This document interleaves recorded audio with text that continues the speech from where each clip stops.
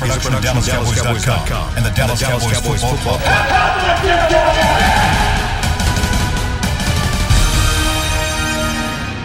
This is Talking Cowboys. Live from the Dallas Cowboys World Headquarters at the Star in Frisco. Is a production of DallasCowboys.com and the Dallas Cowboys Football Club. And now your hosts, Isaiah Stanback, This Matt Harrison, is Rob Talking Phillips, Cowboys. and Kyle Streaming Young. live from the Dallas Cowboys World Headquarters at the 48 days away from the start of the NFL season, and it's a Cowboys training camp edition of Talking Cowboys presented by Geico here from Oxnard, California. It's the first show we've done from out here at Cowboys training camp presented by American Airlines. Rob Phillips, and, well, we were supposed to get the band of brothers, the gang back together. That has not happened, as Mickey Spagnola will join us at some point throughout the course of this podcast. But I'm Kyle Yeomans. It'll be me and Rob Phillips for a quick moment here. But this is one way that camp gets underway for Talking Cowboys. You sent us a rundown for the show, and you mentioned how many camps he's been to, like 35? Yeah, 35 camps. Yeah, we figure out the Dallas, California time difference, let's get that settled here the first week of camp, Mick. He'll be here. He'll be here. I'm sure he will. He may have a scoop or something, Yeah. He may come back with a big scoop. Yeah, we can't make fun of him too much because maybe that's what he's doing. Maybe he's out there, he's talking with players, he's going to bring it back to us, and we're going to have plenty of information to relay back to the Cowboys fans back home. Or he was just on a sunrise bike ride, who knows. Either way, throughout California. But, Rob, what training camp is this for you? 15.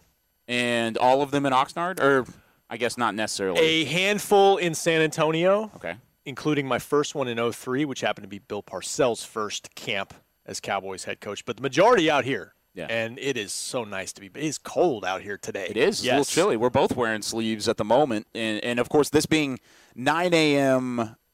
Pacific Coast time compared to the 11 a.m. for the majority of our audience back in Texas. And, hey, look who made the trip. Now I got to Mickey stand Spagnola. up. Yeah, we're going to have to get back over here and kind of scoot in and get him here. This is professional radio. This is fantastic. 35 years of camp experience, everybody, and this is Mickey Spagnola back on Talking Cowboys. Were you just that excited to get back on this podcast? Oh, with we're us, matching, or? Will. All right. I almost wear that shirt today, too. I was actually. thinking that I needed to be back here by 9 o'clock, and I got back at 8:40, and I go, okay, I got 20 minutes. Went to breakfast. Oh. I forgot. Good thing you texted me. Yeah. I thought you were asleep. You didn't answer me. We've been riding for an hour and a half. It Where'd you was go? a sunrise bike ride. What was your route? Where'd you go? We went down Vineyard to the Oxnard Airport, took a right, and went to the beach. Nice. Cool. I showed Alex the way, and now I'm out of breath, too. Ready to talk Cowboys? I am. All right. Absolutely. Now, I will ask this question. I was about to ask it to Rob a moment ago, but throughout all of your training camps that you've been a part of, I've never been late for Talking Cowboys. That's a lie. There's one. God. I was going to ask, has there ever been a training camp that you've been around that has been so excitable? Has there been so much excitement and so much anticipation around a training camp, much like this one? Maybe not necessarily because of the expectations. Sure, there are some expectations that are there, but mostly just getting back to normal and getting back to Oxnard, Mickey. Maybe and I got to remember where we were, 2007, when T.O. showed up, or he was here, and Tony Romo was going to be the starting quarterback. So I can kind of remember that. Now, 89, there was a lot of excitement when Jimmy Johnson became the head coach. Troy Aikman was the first pick in the draft. So, yeah, there was some serious excitement then. And then they went out in 4 preseason games. They went 3-1 and won the last one at home in the last seconds over Houston. And Jimmy and Jerry running off the field with their arms in the air, and then things went downhill quickly because they went to New Orleans for the opener and got the snot knocked out of them 28-0. And then reality set in that maybe we're a ways away. I think they didn't even gain 200 yards, got shut out. And back in the day, the Cowboys, the one thing Tom Landry teams did is they scored points, right? And it was like their first shutout in 20 years or first time they were shut out in 20-some years. So, yeah. But I remember that training camp. It was pretty exciting. And actually, it was my first one to be at training camp the entire time. Before that, it was a week at a time. I was a backup guy, and so when they gave the beat writer time off, because back then training camp was like 5-6 weeks, so they let them either go home or bring somebody out. And so I would go for a week. I was the relief man. But, yeah, that was my first one. The only one that compares for me is 2008, when Hard Knocks was here. Oh, wow. Ironically. And, there was just so much star power on that team and so much Super Bowl expectations. You had T.O. running on the beach in the Hard Knocks episode, and it felt like a Hollywood script, This is, like you said, excitable for a different reason. This just feels like a fresh start for this whole organization. Not just us getting to be back here, but, I think this is your first camp. Yeah. But for anybody that's been out here, Mickey and I, Chris, and obviously members of the organization, this is like a second home for the Dallas Cowboys. It really is. There's a comfort level coming out here. And when you run into people these first few days, it's not just players and coaches, but staff members, people we haven't seen that much for a year and a half. It's almost like a sense of relief for people to see each other a little bit and feel like we've got some semblance of normalcy right now. You feeling that? It's like a homecoming. It is. I just ran into one of the guys that has been working here, I swear, since we've come. He was in the lunchroom, and I just saw him for the first time. I hadn't seen him before, and I said, "Oh, you're still here?" He goes, "Yeah, and it's good to have you back." And I had made friends. We used to stay over closer to like where you are, where the pool is. And every morning when I'd get up to go work out, this guy was out there cleaning the leaves out of the pool. And I don't remember his name, but we became friends. Like, hey, how you doing this morning, And every year he'd be out there cleaning the pool, right? I haven't seen him this year, but I've seen some of the volunteers that we're used to being around. They're back. And all these people that you haven't seen in 2 years, well, you forget their names. Yeah. But all these people are back. The security people, they're back. And they're all so happy to be here volunteering again. And that's a capital V, volunteering. Well, and not just that, but staff within the Cowboys that we used to see all the time at the Star, and we don't as much anymore. And even when players are happy to see us, that's that there's a sense of relief because we make their jobs difficult, So I think that is what Jerry was trying to get across when he kind of got emotional a couple days ago at the press conference. There is a sense of normalcy right now, and let's enjoy it because this pandemic's not over, and hopefully it stays the way it is right now. That's like I told you the other day when I showed up on time for the podcast. I passed Dak, and I heard him kind of shout out, right? Yeah. And I turned to my left to see who he was yelling at, and then he got up the steps and he yelled at me again and he goes, "Hey, good to see you." And I said, "Oh, he's talking to me." Right. And I realized, how long has it been since I've been that close to Dak Prescott to say hi? Well, we have to go back to December, end of the last season of the 2019 season. Yeah, he may have seen us on a video conference call. And that's it. But not that close to him and actually talk or just say hi, and it was so different. And it's happened with a lot of people. Like, I had a long conversation the other day with Mike McCord, the head of the equipment. I hadn't talked to him in a year.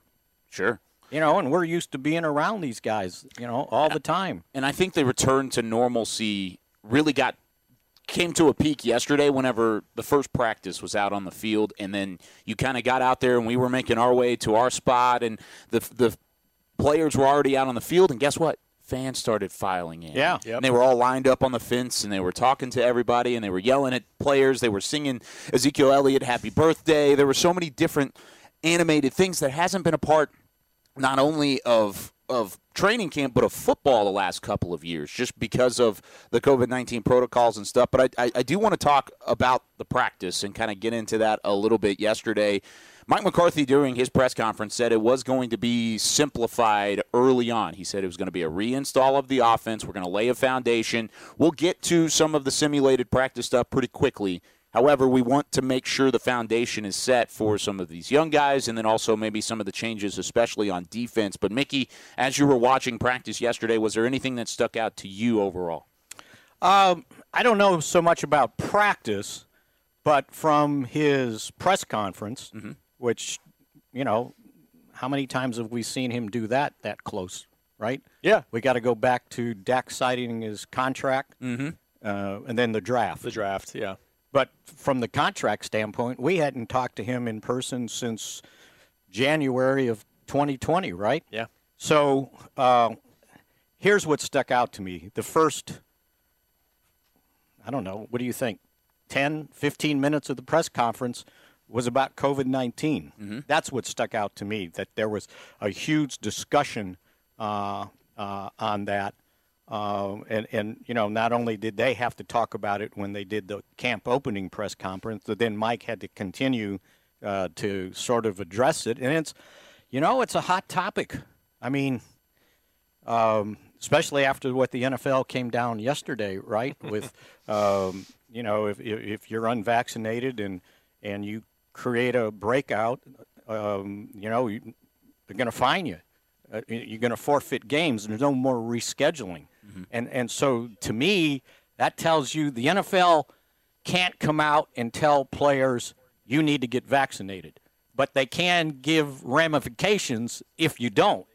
And the NFLPA has to sign off on that, and I'm assuming they did. So there's a lot of incentives for these guys to get vaccinated, and no more so than when Zeke was asked the question, and he kind of gave the politically correct answer. And then somebody said, yeah, but if you're unvaccinated and you cause a breakout, it's going to cost you a check. And all of a sudden his eyes light up and go, a check? Game checks. A check? Zeke's check in particular, right? Which is pretty nice. Yeah. And so that got his attention, and maybe it's got the other players' attention too. So I know you asked about the practice, but that's the thing. It's the biggest topic of conversation. Yeah, this first 2 days really, that's what stuck out. That's why it's a semblance of normalcy. Yeah. It's not there yet No. because this is still an issue. It's still an issue league-wide. Now, the Cowboys feel good about where they are. They think Stephen Jones said he thinks they're going to hit that 85% that the league wants in terms of vaccinations, but they're not there yet, and so there are some protocols around here. As far as practice, it's still OTA mini camp feel. Sure. I mean, they're not in pads, and they won't be until next week. That's just part of the league protocols, I think, or league rules. You got to be day 7, I think, to get back in pads. But it kind of reminded me of early practices that we've seen in camps before, where the defense may be a little bit ahead in terms of making plays on the ball and the offense not quite as crisp. And look, honestly, there's a lot of new faces on the offense, at least with the first team, that not new signings, but just guys coming back from injury. And I think it'll kind of sort itself out as we go here. But, we got to tap the brakes a little bit on evaluations early because we're not seeing anything really different in terms of padded work and that type of stuff. But Mike McCarthy did speak to it. There's going to be some more competitive stuff early because they feel good about the installations they did in the spring to where now they can just kind of review it and then get after it with some situational work and some competitive stuff, which is fun. And, and then, one of the things they were still offensively for a lot of the team drills and even the 7-on-7, they were still doing their scramble thing where they weren't running a play that was called. It was like, okay, here's the formation, and then Dak starts spinning around and, trying to scramble and throw on the run. So there was a lot of that going on still, and he showing that, I'm fine. I can run, I can plant, I can stop and start, I can throw deep, and I heard somebody go, yeah, typical Dak Prescott. He wasn't very good. And it's like, okay, seriously? This is the first time they did team since he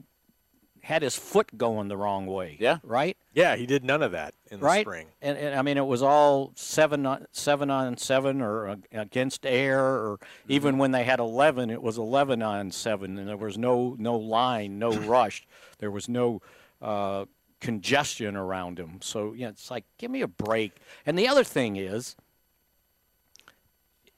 when you're in practices like this, you're going to throw the ball. You're not going to take a sack, or you're not going to just throw it away, right? You're going to try to drill one in, and it might get intercepted, but big deal. It's the way you do it. You're trying to find out where your margin of error is. And it's like the comeback one that Diggs picked off right away. Mm-hmm. It's like, okay, in the game, he's not throwing that pass, and he just tried to drill it in there. He has said that for 5 years, that in training camp, I'm going to take chances. I'm going to test my limits. I'm also going to show my guys I'm willing to throw it up to you and try to let you make a play on the ball. But in games, he's going to be more cautious in terms of not making mistakes. So that's a good point by Mick. I remember one training camp, and somebody was like, and I don't know, I don't remember who it was or what affiliation it was, but they were new to training camp. And so the offense was practicing against the scout team. Mm-hmm. Or no, the defense was practicing against the offensive scout team. Okay? And the next day, the next morning, it was, who's hot and who's not. Well, who's not was the scout team quarterback, because he got picked off 5 times. Oh, yeah, sure. Well, you're supposed to throw the ball so the defense could succeed, right? Sure. And it's like, oh, come on, let's not go through this. So yeah, but even those guys, they're gonna gun it in there and see what they can do. So it's really hard to judge, especially the first practice, right? And the defense should be playing well, and who caught your eye again, because he's caught everybody's eye and perk their Mr. ears Nahshon up. Wright. Yeah, again, he's always making a play on the ball. It seems like 1 or 2 every practice. He had 3 in the span of 6 plays yesterday. I charted down. He's he's turning some heads. And he can close so quickly because of his length. Yes. He can get up on, even if he's beat on a play, he's got the arm length to close and make a play on the ball, and he did it 2 straight plays earlier in the practice. Man, if I had arms like that, I'd have been great in tennis. Unfortunately, I cover the net. Wimbledon? Oh, gosh. Mickey's going to win Wimbledon. With long arms. The one thing you're looking at in these practices isn't, like you said, it isn't the stats, it isn't the charts, it isn't incompletions, completions, and whatnot, whatever it may be. You're looking for footwork, you're looking for positions, you're looking for speed at the same time. And I think Nahshon Wright, that was what was intriguing about yesterday. Not only was he getting a hand on the football on multiple occasions, but his footwork was good, his closing speed was there, and then the change of direction was honestly there too, that I thought was pretty impressive overall. Before we do take our first break, wanted to give a quick update for those who did not see it on the... We're breaking already? Yeah, that's right. Yeah. I missed unfortunately 5 minutes or so. The quick update on the PUP list, the physically unable to perform list. Amari Cooper, DeMarcus Lawrence, Tristan Hill, Mitch Hyatt, Greg Zuerlein, a couple of those names on there. TJ Vasher, not on the PUP list. He's on a different list at the moment. Tristan Hill. Tristan Hill on there. Anybody that sticks out there that has any concern for you guys going into camp? I don't know if it's concern. I think the surprise was I don't think we knew Greg Zuerlein had back surgery. Had any issue. Yeah. But, he wasn't there for the OTAs, and he wasn't there for minicamp. And I remember asking somebody about, are the kickers, like, working inside when we're outside? Yeah. And it was like, yeah, I think that's what they're doing. And it's like, well, because I haven't seen Zuerlein. And somebody goes, well, he's a veteran. He doesn't need to be out here. And it's like, oh, okay. He wasn't perfect. So then, you hate to hear your kicker had back surgery. But if he had it, like, after the season in January, and I'm assuming the worst, right? I don't know that it was a disc, but I'm assuming when it's a back, it usually is. That's a 3-month recovery. So they're probably, out of an abundance of caution, with him, and all the rest of the guys the same thing. With Zuerlein, I don't think it's anything long term. And they, Mike said that about all the guys that are coming off these lists. Now DeMarcus Lawrence has a back too. Did the back surgery in the spring apparently. Cleanup procedure. I don't know what a cleanup procedure means necessarily with the back, and it's his third procedure, I believe, of his career. But they say they're not concerned about it. So we'll see. He's in great hands with the athletic training staff, but the sooner he could get back out there, obviously, the better for this defense. I'm assuming he had it before we saw him doing his rehab stuff at the OTAs and minicamp. He's out there and if moving. That's the case, he was running pretty good during that. Yeah. That's why I didn't think he had any leg issue or anything. But, it's a 3-month recovery. And, I can take you back to the summer of '93 when Troy Aikman had his disc surgery, microdiscectomy, and he had it middle of June, and by the second or third preseason game, he's diving headfirst into the end zone for a touchdown. And it's like, seriously? Can't be doing that. And they told him, you don't need to run. And he did that. Jimmy, you're out. That's it. Sit out. Take his helmet away.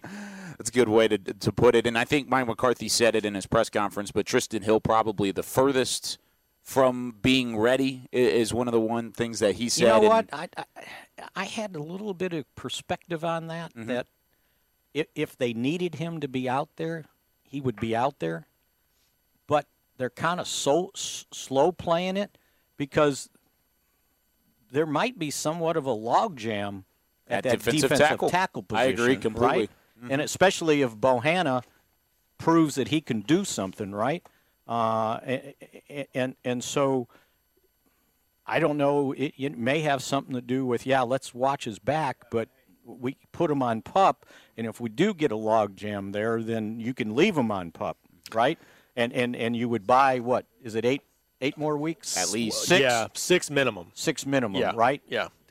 And then you if something happens in the defensive line ahead of him, I've got him in my back pocket, right? And you don't have to take up a roster spot in order to do so. So I think there might be some of that talk in there. The other thing too is he's 300 pounds, and what we've heard about coming off ACLs, if you're heavier player, it can take a little bit longer than maybe a Blake Jarwin who's at 245, 250. So I think that's part of it too. They just want to get him in the right place. And again, the numbers, Mike referenced it at the press conference. D-tackle is one they've got to figure out who's going to make this team, who's going to play. Yeah. Because, they needed to upgrade that position in the interior big time, and they've got some numbers they like. Yeah, keep that thought. You got to hit it. I was going to hit the break real quick, and then we'll hit some. Let's come back to that defensive tackle spot. Okay, we can do that. We're going to actually, we'll push fans to on the 50 on the final segment. We'll come back and talk some defensive tackle when we return here on Talking Cowboys, presented by Geico. Honey, big news. Gary, are you okay? Oh, I'm not Gary anymore. I'm Jackie Flash. What? See, I want the latest smartphone, but the best deals are only for new customers. So, to get a new customer deal, I changed my name to Jackie Flash. Okay, but the best smartphone deals at AT&T are for everyone, new and existing customers. That's huge. Then guess who's getting a deal? Is it Jackie Flash? Jackie Flash. It's not complicated. At AT&T, our best smartphone deals are for everyone. Restrictions apply. Visit AT&T.com for details. New Dr. Pepper Zero Sugar. You deserve it. I do deserve that. You deserve decadent flavor without sugar. And a day at the beach without sand getting everywhere. And a relaxing bath that your children don't interrupt. I deserve all that? It's really just a visual metaphor for Dr. Pepper Zero Sugar. Everything you want, nothing you don't. A visual metaphor on the radio. I do deserve that. Dr. Pepper Zero Sugar. The zero you deserve is finally here. Before there was a draft, you could size up a cowboy by 3 simple factors: the crease in his hat, the bend of his brim, and his unbending attitude. A man Stetson didn't just protect him from what life threw at him, it projected a rugged, unstoppable spirit. Stetson hats are still American-made with pride right here in Texas. They're still the unofficial crown of all self-respecting cowboys, and Stetson is proud to be on the field with America's team. Find a retailer nearest you at stetson.com/cowboys. There's nothing as unique as our eyes. which is why Essilor pioneers ways to make lenses as unique as you. Varilux for super sharp vision, Essential Blue for protection, and Crizal for freedom from glare. 3 cutting-edge solutions in a single unique lens. So whatever your needs, insist on Essilor. Visit your local Essilor experts and find the perfect lens for you. See more, do more, Essilor. Back to Talkin' Cowboys. Whether you're watching from home or you're cheering in the stands with Essilor lenses, you can see every exciting play. Book an appointment at your local Essilor experts and see what Essilor can do for you. See more, do more, Essilor on Talking Cowboys. No Isaiah this week to do our little Essilor lenses. I'm wearing mine at the moment. Rob's got an appointment to get his when we get back. Right, what about me? Back.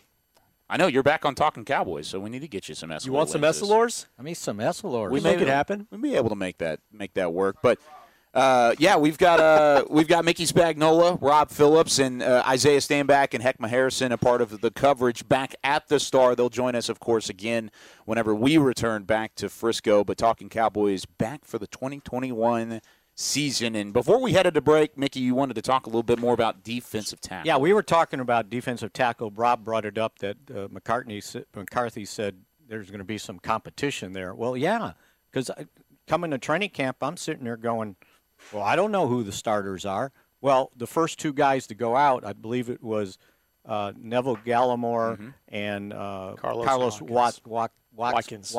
Yep. Watson. I keep wanting to call him Watson.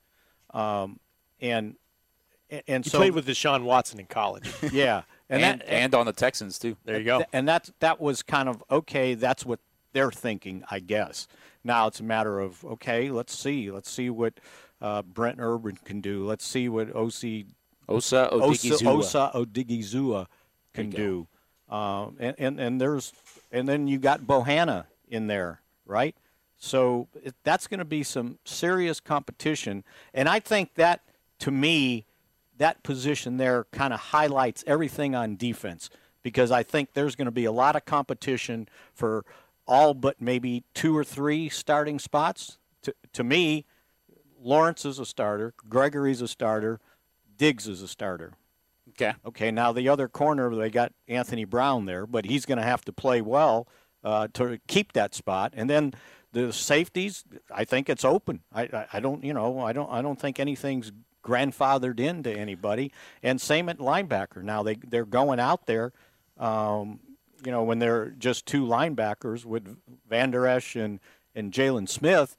But how about this? I think I saw an lineman out there with 3 linebackers at the same time. There were a bunch of different snaps with that, right? And I saw they rotated Micah them around. Parsons playing all 3, I think. Mm-hmm. He was at least playing the strong side because he was out there covering in man on the tight end. The majority of Parsons' snaps came off the edge. He did play some at the Mike. He did play some at the Will. I think he played more at the Will than he did at the Mike. Well, and he was playing. Jalen Smith playing when you saw him three, on the edge, though, there was 3 linebackers. Exactly. And he was either covering or they blitzed him from the strong side. So his versatility, I think, creates huge competition at that linebacker spot. And let's not forget Jabril Cox either, by the way. So between those 4 guys, and then Keon O'Neal, 5. Who had a forced fumble yesterday. Right. Yes, he did. Yep. On Michael Gallup. Yep. So, but Mick, I think his versatility is a good thing in terms of maybe opening up snaps for everybody. Because you can. He's a Swiss Army knife that you can move around different spots. You guys are right. He plays everywhere. I was watching the one-on-ones. It wasn't one-on-ones. It was pass rush drills before they got in teamwork with the offensive lineman, defensive lineman. He's on the edge rushing. He has this sick inside move. It's great. On, I forget which tackle it was, for a would-be sack. And then you watch him in team drills, and he's dropping, covering tight ends and running backs. He can do a lot of different things. They're putting a lot on his plate, but he can do a lot of different things. You wouldn't be surprised if he was out there on special teams, would you? I would not. In coverage? No. Nothing would surprise me. I think my job for him, I want him to be the personal protector on the punt team. Because I want to see him snap him the ball, and I want to see him run with the ball. One thing you said that I might disagree with you on the number of starters that I think are kind of set, in my mind anyway, on defense. I think Neville Gallimore is a starter this year at defensive tackle. I don't know if that's a lock, though. I don't know if it's a lock, but I think that's what Mick is saying. I think he's good enough to earn it. Yeah. But he's going to have to earn it. He's got to earn it, but I think they view him as a maybe a cornerstone, hopefully, going forward on defense. I can see that. If he can keep up what he did last year. To me, I think Leighton Vander Esch, health willing, is going to be a starter at linebacker. I think he is I think the scheme change and going back to probably the will help him, just kind of what he's used to doing. And it's going to be, but it's going to be interesting with the linebacker spots, how they figure that out, how Jalen Smith fits in, how he's going to play a lot, but how Micah Parsons fits in. And Neal's going to play too. He's there. He's at linebacker for a reason for Dan Quinn. What about Donovan Wilson? Why is he not being said as a lock? I think he's about as good of a lock as a starter could be at the safety spot. I think we have to see it. Now, coming into training camp, remember, he didn't do anything those last few weeks in the off-season workouts. Did not participate in OTAs, wasn't really a big part of the... He wasn't in mini camp, and so that was the first time we saw him on the field. I thought he looked good. And he did. But I think he's still got to earn it because I don't think that, is KZ going to be the free?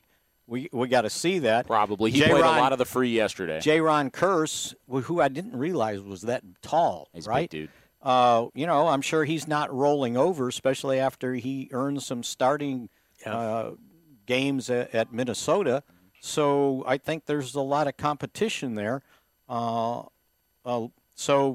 just think that nobody better have 2 bad days in a row because they may lose their rotation spot. So, I think the competition is great, and we can go back to where we started at defensive tackle. Let's go. I want to see it. What was the biggest problem last year on stopping defense? the run? In that area, too. Yes. On the interior, allowing linebackers, not giving linebackers enough space to go make plays. They're just second level, just on them right away. That happened way too often in the run game last year. Is that why you think Neville Gallimore is going to be a cornerstone of the defense, is because of the run defense and what he could do potentially sideline to sideline as compared to what they had in the past with maybe an Antoine Woods and a Tyrone Crawford? Stopping the run, but I think he just, one thing when I talk to players at minicamp about, Dan Quinn's style, they said it's up the field, and it kind of reminds you of what people said about Rod Marinelli's scheme. We're going to get up the field, we're going to be disruptive, and it's not just a matter of just holding blocks and holding up linemen. And I think Neville Gallimore has a chance to be an explosive up-the-field rusher to help this defense out. I think he can really develop into that. We'll see, but he showed flashes of it last year.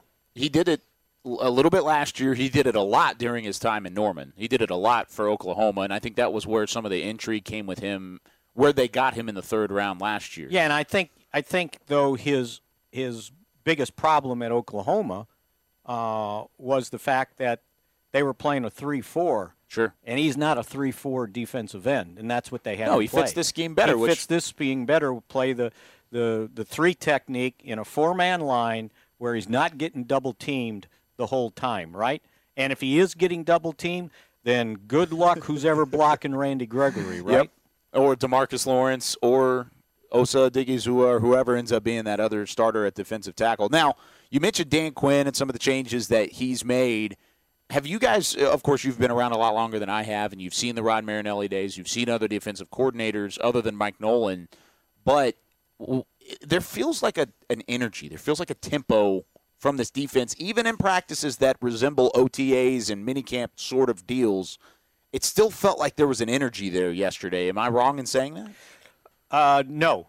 And the other word I use for the impression I got of what he's done with this defense is organized. They look organized. Yes. Everybody seems to understand what they're doing. I think yesterday, and look, I'm not charting every play. I think I saw, I might have been standing next to you, I saw one busted coverage, okay? Last year, that was their biggest problem defensively to me.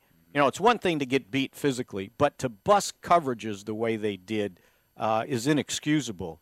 And I think I only saw one. I remember it. Yes. Remember Kelvin Joseph looked like everybody was in man, and he was playing zone. There was something wrong on the right side of the field. His guy ran wide open, ride A open. Jerry was here, right? But they seem organized, and I see him talking and calling out like, "Hey, line up here, line up there," and that wasn't happening last year. So good on him, whatever they've done in the offseason. And I know they didn't have an offseason last year, right? And they tried to install too much defensively, way too much, without any offseason work. Over the computer. Yeah. And then that 3 weeks of camp. And Zooming. and no preseason and games. no preseason, yeah. right? I mean, every team dealt with that, though. Let's point that out. Yeah. But they all didn't have new defensive coordinators and new defensive line coach and new linebacker coach, new secondary coaches. I think the only one you can argue had a successful year under those circumstances was probably Cleveland. Right? Yeah, maybe Washington a little bit, but I don't know that their entire staff changed. You know, you never know what happened. We see head coaches change, but when the head coaches change, usually the whole staff is changing, and the majority of the defensive staff changed. Right? But those two teams that you just mentioned, the personnel was better last year than it was here. Are you saying Washington's base, or are you saying with the injuries that the Cowboys dealt with? Well, I'm both, but I'm talking defensively. I think, if Dan Quinn's going to have a lot of success here, he's got to have playmakers. And I think they're taking steps to do that. And when they're at full strength, they do have some playmakers on this defense. But, yeah, Mickey's right. To me, and I've said this on our show all offseason, it's about the communication and getting guys to trust the scheme. And when you trust the scheme, you play fast. That's what Joe Thomas, who's not here anymore, he's in Houston, but he said that midseason last year, and it really stuck with me. That was the biggest problem.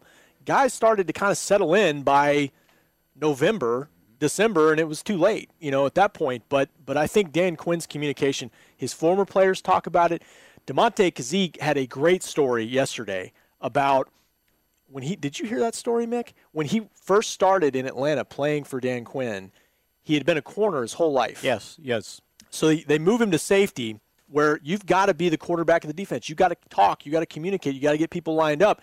He was hesitant to do that because usually at the corner, hey, you line up against your guy and you play your man. You play your island.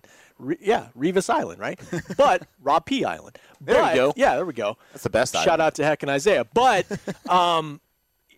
to get him to communicate more, Dan Quinn mic'd him up, Hard Knock style, every practice, and they would go into his office after practice and listen to what he said and how he communicated in practice, and it helped him communicate better as a safety. I mean, that's coaching.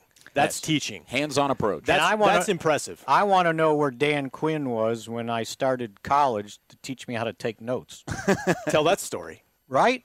He spends 10 minutes of their team meeting defensively explaining to them how to take notes. Like, you can't write down everything I say because you can't keep up. So you got to learn to pick out the important things and write them down.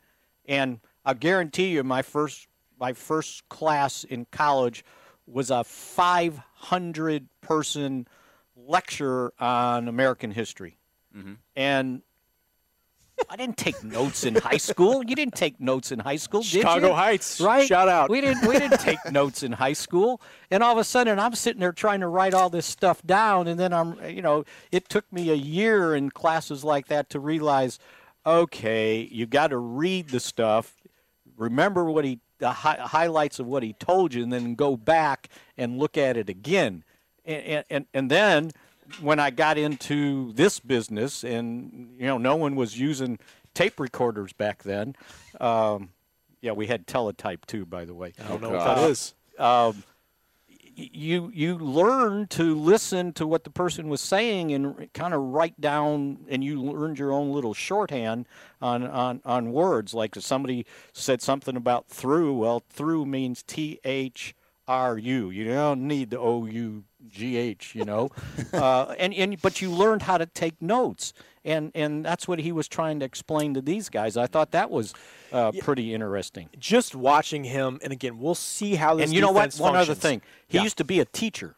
I think he started off in high school. Well, maybe that's where it comes from. And he was a teacher. But that's what these guys are, right? Sure. I don't care. Coaches or teachers. If you're coaching, you're teaching, right?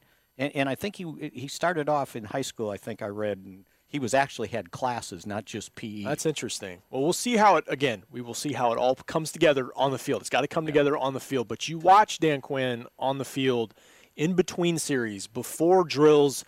He's right in the middle of it talking to guys. And I'll just say, look, Mike Nolan has had a great career coaching, but he was more detached. He was on the other side of the field, had with a walkie-talkie. And he wasn't as hands-on as Dan Quinn. I think given the situation they were in last year with the restrictions and the lack of time on the field, they probably needed a more hands-on defensive coordinator with the new scheme. That's what Dan Quinn does. But what I think Mike's mistake was, he made his bones in the NFL before he became a coordinator and a head coach as a linebacker coach. Sure. So I thought he would spend all his time with the linebackers. That was not the case. And he didn't. No. He had, is it Scott McCurley? Mm-hmm. Scott right? McCurley and George Edwards. And George Edwards. He delegated. But Mike did the kind of walk-around thing. Yeah. Well, Dan Quinn ain't walking around. No, he's with everywhere. The defensive line, right? He's the defensive line coach, basically. And that's kind of how Marinelli did it, right? Yes. Marinelli was the coordinator, but he was the defensive line coach.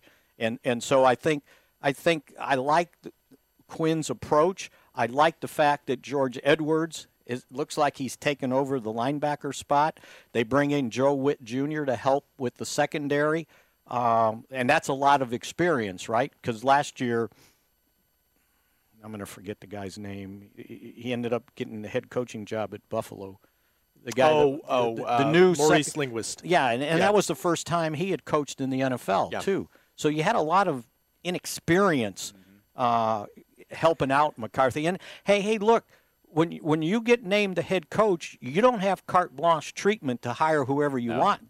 They got to be available. Yeah. Right?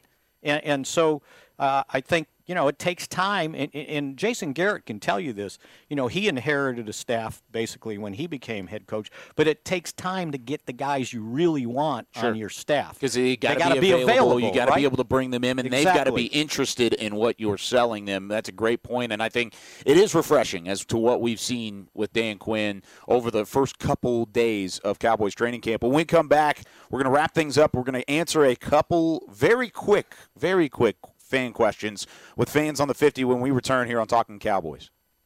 Hi, I'm Clint Tillison with United Ag and Turf. Before you can park yourself in front of the game, park yourself in a John Deere and power through your chores.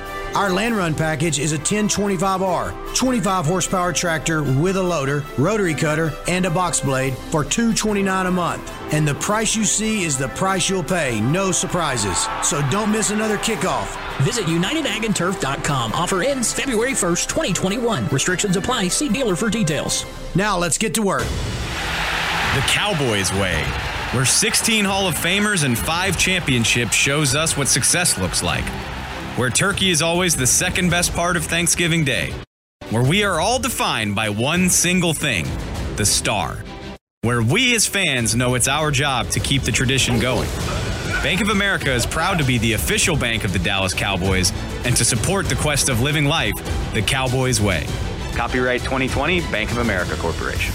Want to use what the pros use? How about the official men's skincare brand of the Dallas Cowboys, Jack Black? Right now, you can get the Jack Black Starter, a curated collection of Cowboys locker room favorites for just $10 with free shipping. The starter includes 4 Jack Black skincare favorites, plus a full-sized intense therapy lip balm. Go to getjackblack.com/Cowboys and use the code word TEAMJB. That's getjackblack.com/Cowboys. The Jack Black Starter, $10, free shipping. Honey, big news. Gary, are you okay? Oh, I'm not Gary anymore. I'm Jackie Flash. What? See, I want the latest smartphone, but the best deals are only for new customers. So, to get a new customer deal, I changed my name to Jackie Flash. Okay, but the best smartphone deals at AT&T are for everyone, new and existing customers. That's huge. Then guess who's getting a deal? Is it Jackie Flash? Jackie Flash. It's not complicated. At AT&T, our best smartphone deals are for everyone. Restrictions apply. Visit att.com for details. Back to Talking Cowboys. Don't miss your chance to see the Cowboys at AT&T Stadium this season. A limited number of single-game, standing-room-only tickets are on sale. Now get yours today at DallasCowboys.com/tickets. A chance to see the Cowboys that are out here in Oxnard. And, of course, every practice at Oxnard open to the public and free admission. So there were tons of fans out there. It was really energetic. It was a lot of fun, and I'm sure tomorrow's going to be nuts because it's a Saturday. People are off, and they're going to be able to make trips, and it's going to be opening packed. ceremony. Oh, yeah. Yep. That's another big thing. Saturday. I think it's tomorrow. Usually it is. Saturday. I think it is tomorrow. We'll double check. So that'll bring in more people. Yeah, there's going to be a lot of people tomorrow. Because this is, I'm not going to say that. I don't have the schedule. Because usually they don't get that many practices always on the weekend, but I think it might have got planned out a little bit better this year. Yeah, it definitely did. There's more Saturday, Sunday practices. There's more days off this year in camp just because of the league rules, and so they got to maximize the practices. I think it's 12 or 13 practices out here. That's it. Yeah. So but camp doesn't end when they No, leave. you're right. Jason Garrett taught us that. Because you got another, 2 weeks back home, Yes, right? you do. Or Yes, 3 you weeks do. before you actually open the season? Yeah. It's going to be plenty more of camp to come whenever we do break camp here in Oxnard. But it was funny. I was writing this rundown last night, which, by the way, we have not hit on anything in the rundown, but that's fun. Save it for Sunday. It's okay. I could use it for Sunday. Thanks to me, I'm sure. It's okay, Mickey. We like having you back. So I wrote fans on the 50, and I was like, there's no way we're going to hit it at 50. We're going to hit this at 20. It's fine, whatever. But I don't want to call it Twitter on the 20 because that's, of course, what the draft show does. But we're actually starting this on the 50. I've got a question from Stingray. Any concerns over the loss of leadership following the retirements of Sean Lee and Tyrone Crawford? Rob, we'll start with you. Yes, to some extent, yes. Anytime you lose both guys, I think Tyrone Crawford's leadership, people don't really know as much about what he brought to the locker room, and kind of a mentor for DeMarcus Lawrence early in his career, as much as Sean Lee, because we hear about Sean Lee's leadership all the time throughout his career. Yeah, I do think there's a void there. But I think it can be filled. I think there's guys that with their work ethic, Leighton Vander Esch comes to mind, and there's young guys coming up. I think DeMarcus Lawrence has that too in terms of just kind of his spirit on the field.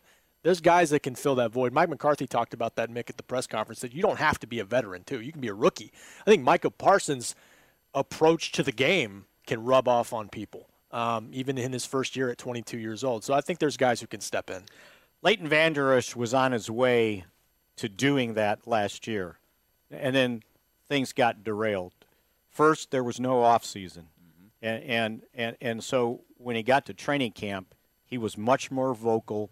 I thought he was much more opinionated in his press conferences, right? And so and they put him in the middle. So great. You're the middle linebacker. You're going to be more vocal, right? And was it 1 quarter into the season and he breaks his collarbone? Yeah. So now you're out 4 weeks, and by time you get your sea legs back underneath you when you come back, it's basically you were out 6 weeks. And so it kind of derailed him taking charge. When you're out, even for Sean Lee, when he was out, it was hard for him to speak up a lot. And then he gets hurt at the end of the year. So I think you're right on Vander Esch. I like the sound of a couple of the guys they've brought in. That played for Dan Quinn. Dan Quinn. Yeah. And I was very impressed with DeMonte KZ yesterday. He looks like, he reminded me of, kind of looks like him too, Aaron Glenn, when Aaron Glenn was here. And Aaron Glenn was a veteran guy that was a really good leader in that secondary. And I think Keanu Neal probably could fill in that void also. So it's Just good pros. to have some veteran guys in there to help out with missing those two guys. It's hard to replace Sean Lee. John Lee, they're irreplaceable. Basically was the linebacker coach last year. Yeah. And so you miss him.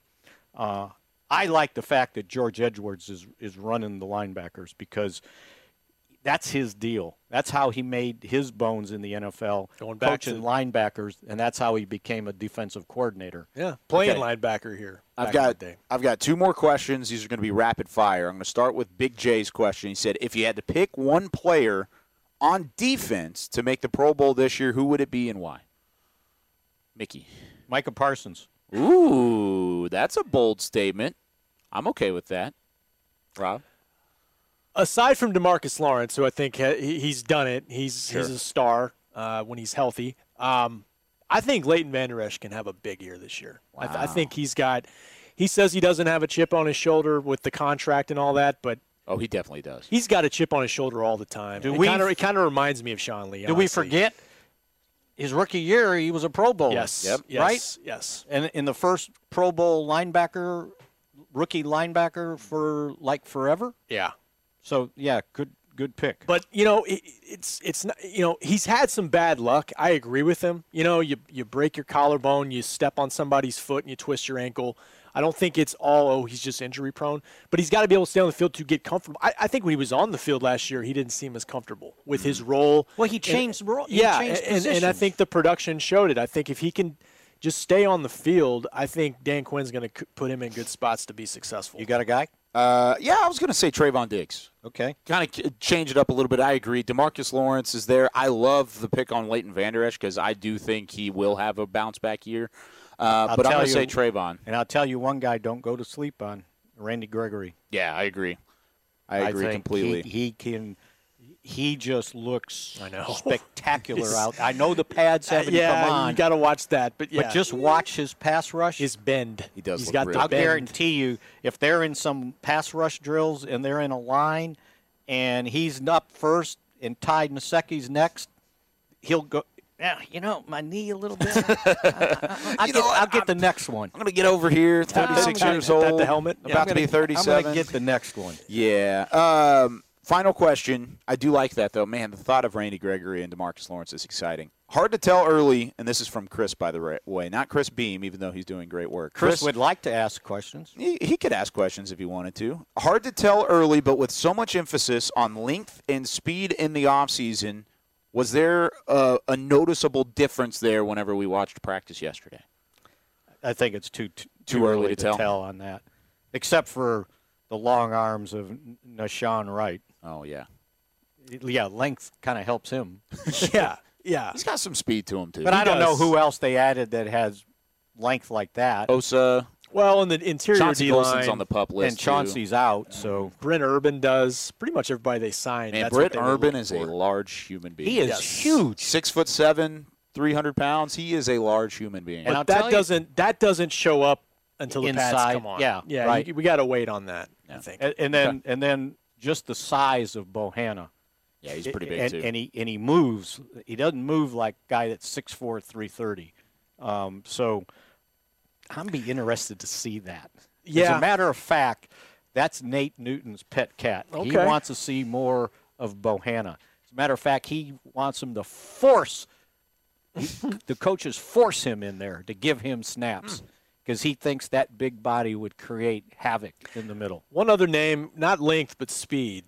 Kelvin Joseph is a guy we didn't really see much in the offseason, and he made a play on the ball against, I think it was Noah Brown. It was Noah Brown. And I just think it's just a gut feeling that I don't know if he's going to be a starter week 1, but I do think his talent is going to show up out here. And I do think he's going to play. And maybe he is a walk-in starter, but even if he's not, I think we kind of forgot about him because he wasn't on the field that much, and we saw Nashawn Wright make all these plays. There's a reason he was drafted in the second round, and speed and ball skills are the big reason why. He may be one of those guys that maybe week 5, and all of a sudden he shows up, yes. Right? And he may, to give him some opportunities to earn his spot. It kind of reminds me when Kevin Smith came in as a first-round pick, a cornerback, and it was 91, 92, and Ike Holt was the starter. And Pup didn't start until about 8-10 games into the season. But once he got out there, look out. He's taking on Jerry. He's baiting Jerry Rice. It's like, youngin', mind yourself, right? Yeah. But he wouldn't back off, but sometimes from a cornerback standpoint, it takes a while to make that. Poor Trayvon Diggs, day one starter, you're out there, buddy. We got injuries. It's tough. We got no choice, right? It's tough. And we saw the growing pains. And I'll be interested to see after those growing pains how much better he is after an off-season workout.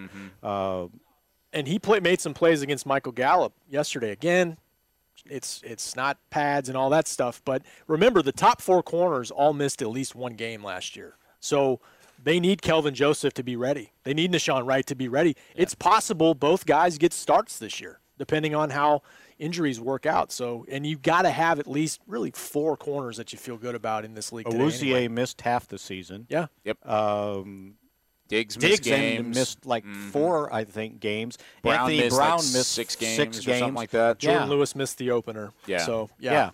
So having all those guys back and at least depth, I think that's what I'm most excited about is the fact that there is some depth, not only in the cornerback room but also defensive line. We just named 7 different defensive tackles and defensive ends that could make an impact this year. And they probably all can't make the team, right? No. Right. There's going to be some odd men out. And I can't remember if I mentioned this in the press conference. Jerry mentioned that their top 10 or maybe it's Steven, 10 or 11 players paid. Mm-hmm. They got to get production from them. And last year we had a lot of injuries. So I went back and looked. Out of the top salaries right now, the top 11, if I look back to last year, 8 of those guys missed 75 games.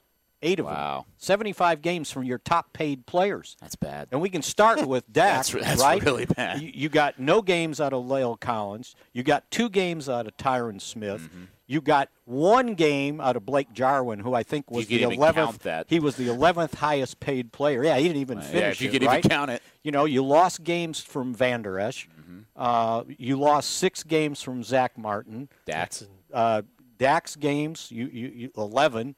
Missed a game from Zeke. Zeke had 1 game he missed. So, and if you take Zeke out, then it's 7 guys missing 74 games. My gosh. It's an easy road to 6-10 that way. Right? Yeah. That's a lot of money you spent for IR. Can't make a ton of excuses, but that's one that it's blatant. I mean, that is a fact. That's not an excuse. That's a fact. Whenever you have your top 11 players missing that much time, it's going to affect you. But that's going to do it for us here on Talking Cowboys. Plenty more to come. Mick, glad to have you back. When are we doing this again? Sunday. Okay. Yeah, you want to mark it down? Same time and place? 9 a.m. right here on set Sunday. Your alarm on your phone right now. Let's just, and we start at 9, just so we'll all get that underway. It's 11 o'clock Central Time back in Texas. We'll be back on Sunday. But until then, for Rob Phillips, Mickey Spagnola, I'm Kyle Yeomans. That's it for Talking Cowboys, presented by Geico. This has been a production of DallasCowboys.com and the Dallas Cowboys Football Club. How about this, Cowboys?